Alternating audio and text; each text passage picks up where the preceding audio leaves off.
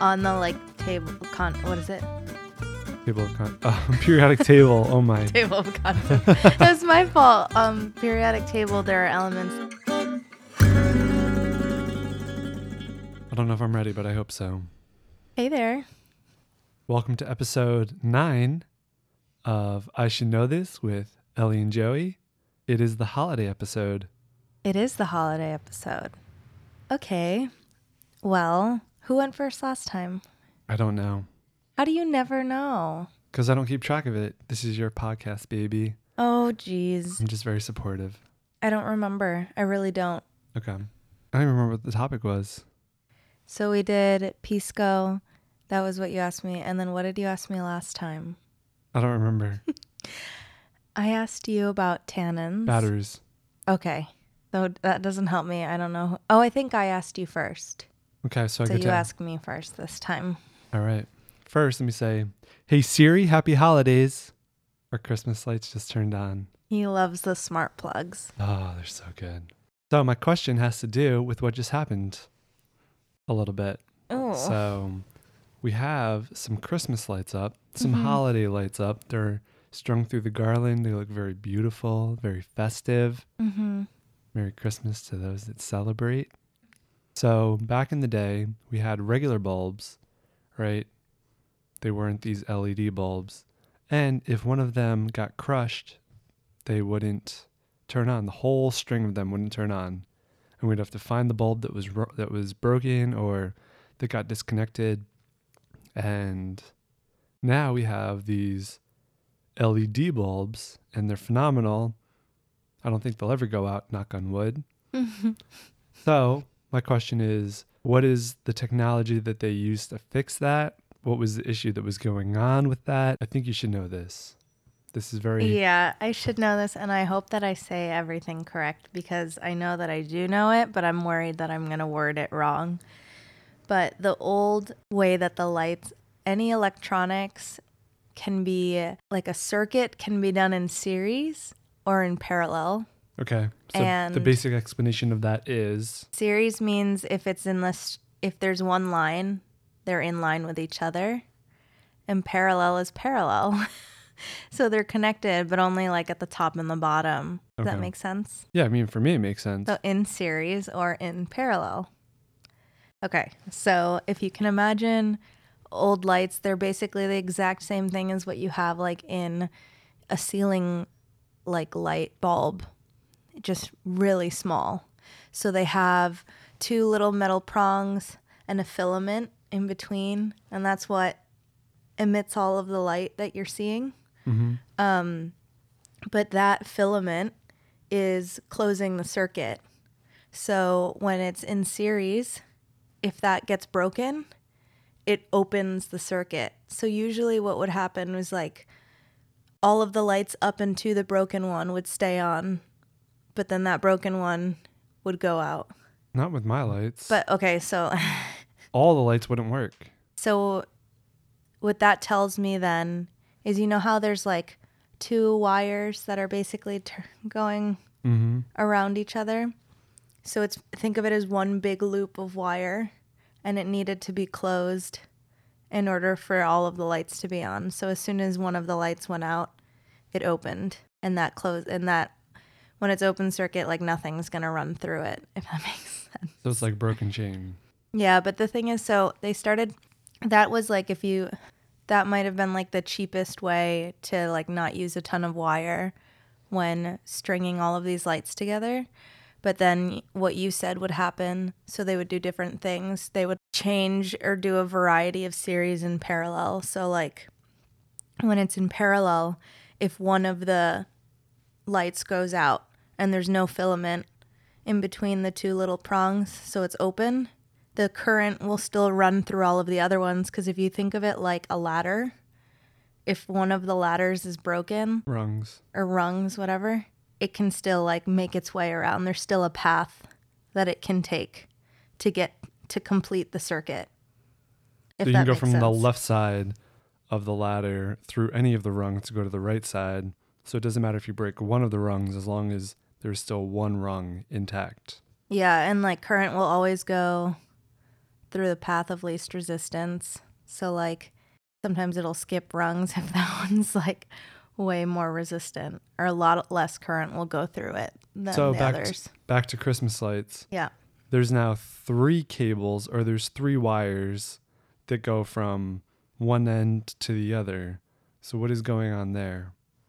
I think it's still just a combination of parallel and series. We haven't had a light go out on one of these, but I have a feeling that if that happened, it would be by itself. So what I can imagine, a lot of I don't know like how to describe this. You know what a daisy chain is? I know what it is. So it's like daisy chained together, but then there's like A daisy chain is basically a bunch of rings. It's basically like a chain. Yeah. And I think why there's 3, because it's like a combination of all of it's probably a parallel and some in series, and then a closing loop to finish the circuit. So there's basically if that makes sense. There's one wire that's a positive, there's another wire that's a negative, and then there's a wire that connects the bulb to both the positive and negative so that each one can individually be lit. Are you telling me that's what it is? Or you are guessing? So if we use the ladder analogy, you have one side of the ladder being the positive, the other side being the negative, and then each of the rungs is essentially a bulb connected between the sides. So this way, if one of the bulbs or rungs gets broken, the rest still work. So that would explain the third wire. And they can do the same thing with the older lights too. It has nothing to do with the fact that our new ones are LED. No, I think that, it probably was cheaper to manufacture this way, and maybe more people started doing it this way, which is why all the Christmas light manufacturers got competitive.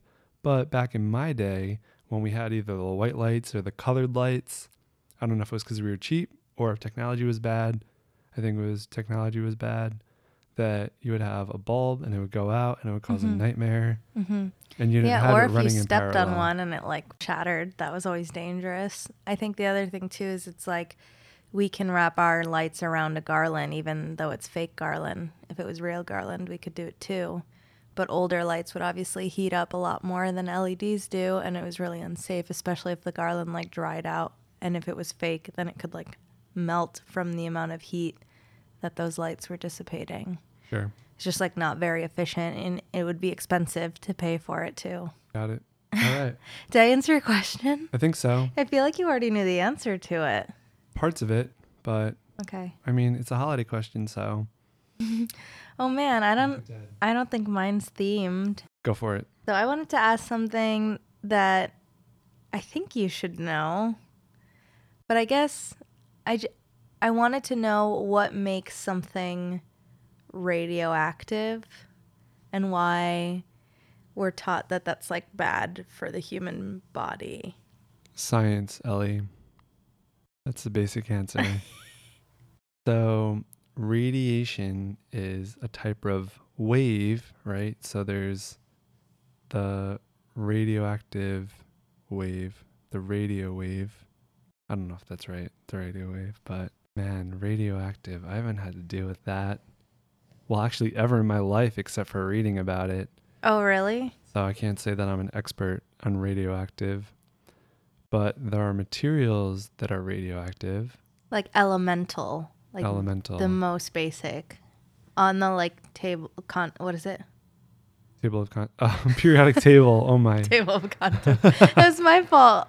Periodic table, there are elements that are just like, they exist in the world and no matter what, they'll always be radioactive. I mean, that's like, when I think of, what is it, Curie? Who? Curie, who got the Nobel Prize for discovering like radioactive material. That's a history question. I would ask you that.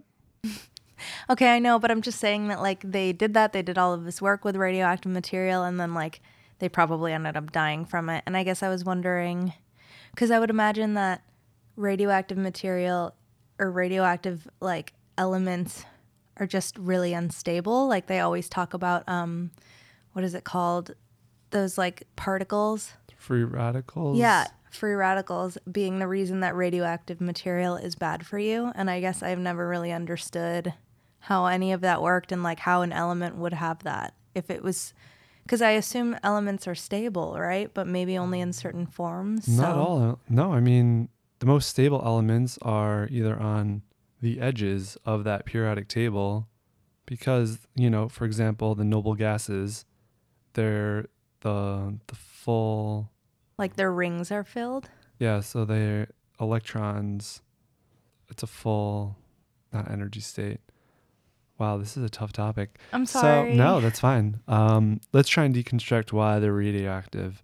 So it all has to do with energy states, right? So radioactive materials have that variety of energy states. When you look at the periodic table, most of those elements, they fall outside of that regular square rectangle and they're at the bottom. There's like the bottom few rows. Yeah, exactly. They get absorbed into your system relatively easily, I believe. You don't want to come in contact with them. So what I understood free radicals to be, it was just like causing havoc with your cells, like destroying cells and mutating them in a way that then they're reproducing in that mutated state and not doing what they're supposed to. Yeah, but I mean, for free radicals, that happens on a natural, like that happens every day, whether So this is just a concentration of it? Yeah, so I would think it's just a higher amount of it that your body is unable to respond well to. It can't convert those free radicals into something that is a little more stable or controllable. I remember that, I'm trying to remember, was it mercury? What was the pill that you could take that you had, if you ate, a high dose of this, then your body you don't have to worry about getting radiation poisoning because your body wouldn't be in contact with it, or the radioactive material wouldn't actually get into your body. Oh, I don't know. I don't know what you're talking about, but mercury. I'm not saying mercury is something you should eat, but I think that you should eat it. Okay, no, I don't think you should eat it ever. But I think that there was a pill for it. Or maybe it was iodine. Iodine sounds right, but I don't know why that would be the case. But there was a pill that you would take, and you would take a high concentration of it, and this way it would keep the radioactive material from getting into your system. But it must be very temporary, because why wouldn't they just be giving everybody that? Well, I think it's temporary, but I think it's also something that's not good for you. It's kind of like getting chemo because that's some sort of radiation. Yeah, but it's very, very focused radiation, right? I mean, it's focused in an area, but if you've ever seen somebody with chemo, they get affected everywhere. No, I understand that. I get it. I guess. Okay, so we'll have to fact check that. Did I answer any of your question? I really want to try and understand what makes something radioactive. So I'm trying to think of anything I can recall.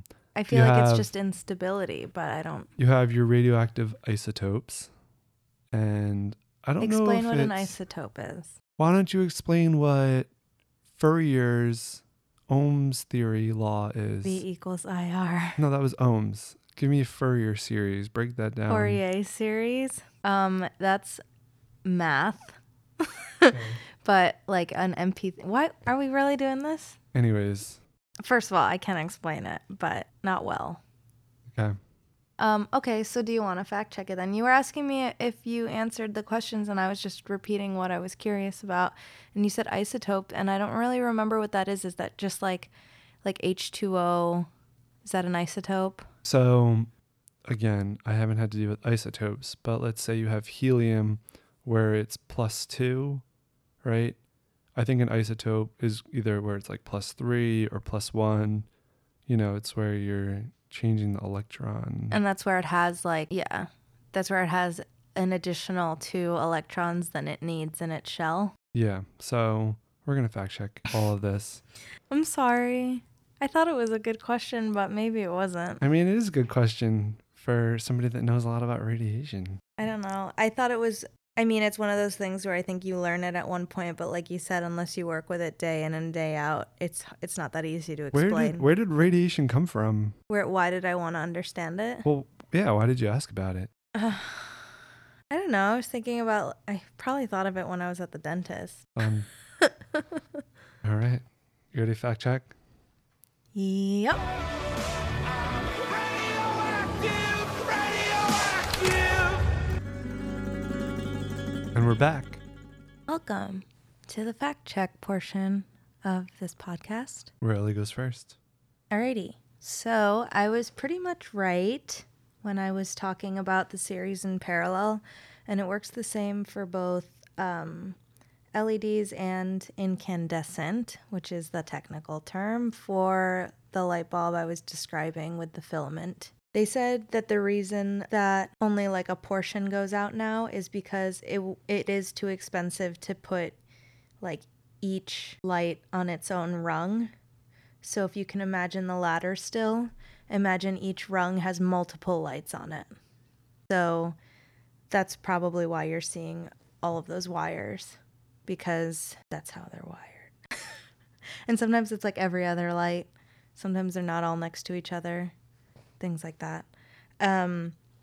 Two interesting things about Christmas lights that I didn't really know about are shunts and fuses. And a shunt is like a wire of a lesser resistance that's put in between those two little metal prongs where the filament's at the end. And the reason it's coated with some material that makes it an insulator.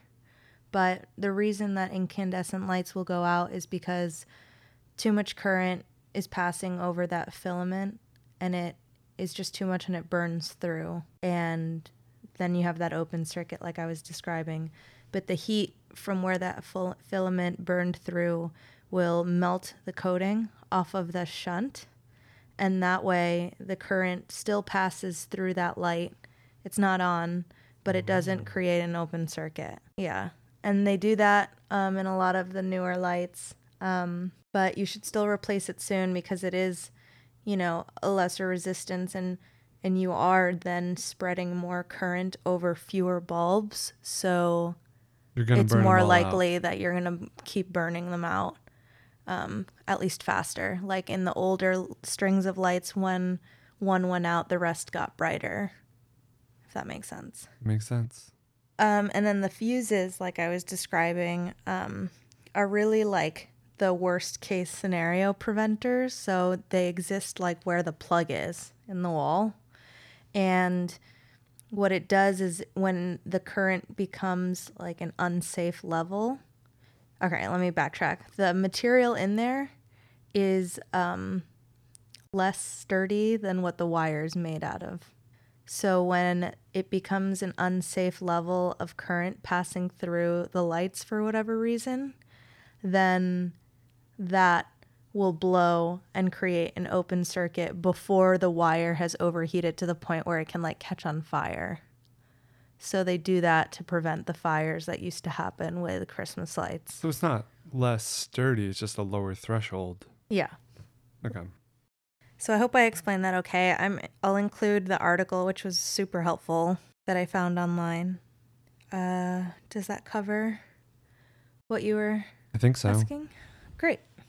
All right, now on to the real challenging topic. So, talking about radioactive, you have things like synonyms like radioactive decay, nuclear decay, radioactivity, nuclear radiation, which is the process by which an unstable atomic nucleus loses energy in terms of mass in its rest state by emitting radiation, such as an alpha particle, beta particle, with neutrino or only a neutrino in the case of electron capture, or a gamma ray or electron in the case of internal conversion. Don't worry about that last bit. I was going to say all of that was very dense. So basically, when you say a radioactive isotope, and to talk about what an isotope is, it is they're variants of a particular chemical element which differ in neutron numbers. So there's the I can't speak today. There's the protons, there's the neutrons, and the electrons. And it's a case where there's varying protons or neutrons. Oh, so it's not the electrons. So it's not the electrons, which makes sense. Or the isotopes. Yeah. That makes sense because I thought that like the shells were kind of like could not hold more than they're supposed to ever. Well, they have a capacity, but they can reach higher energy states and lower energy states generally. But I mean, it's such a volatile process. It's not like it's pretty normal for them to change state pretty frequently. So Mm-hmm. some of the natural occurring radioactive materials are uranium, thorium, potassium, Potassium, like what's in bananas? radium, and radon. And then when we were talking about the pill, you have potassium iodide, which they call iodine pills, which help prevent some of the damaging effects of radiation. So your thyroid, it uses iodine normally to make thyroid hormone. The radiation from a nuclear event releases radioactive iodine into the air. When the radioactive iodine enters the body, the thyroid quickly scoops it up. Taking the iodine pills temporarily stops the thyroid. If taken prior to radioactive exposure, the iodine pills counter the effects of the radioactive iodine on the thyroid. This helps prevent the development of thyroid cancer down the road. How about that? And thyroid cancer, I guess, is the most common cancer from radioactive exposure. Yeah, seems to be the most prevalent. So, like, if you take the iodine pill, your thyroid's basically like, I'm good, and won't try and scoop up. Because it's so all of it. loaded up with. Yeah, Yeah. it's like at its max. So, cancer, they use radiation. They use high doses of radiation to kill cancer cells and to shrink tumors because basically it's an overload. And then the last fact that I thought would be really cool is after Fukushima back in 2011, there were higher levels of cesium-137, which is a radioactive isotope. And you can find that to be more present in wines after 2011. So if you want to find out if a wine is fake, you can actually measure it for cesium.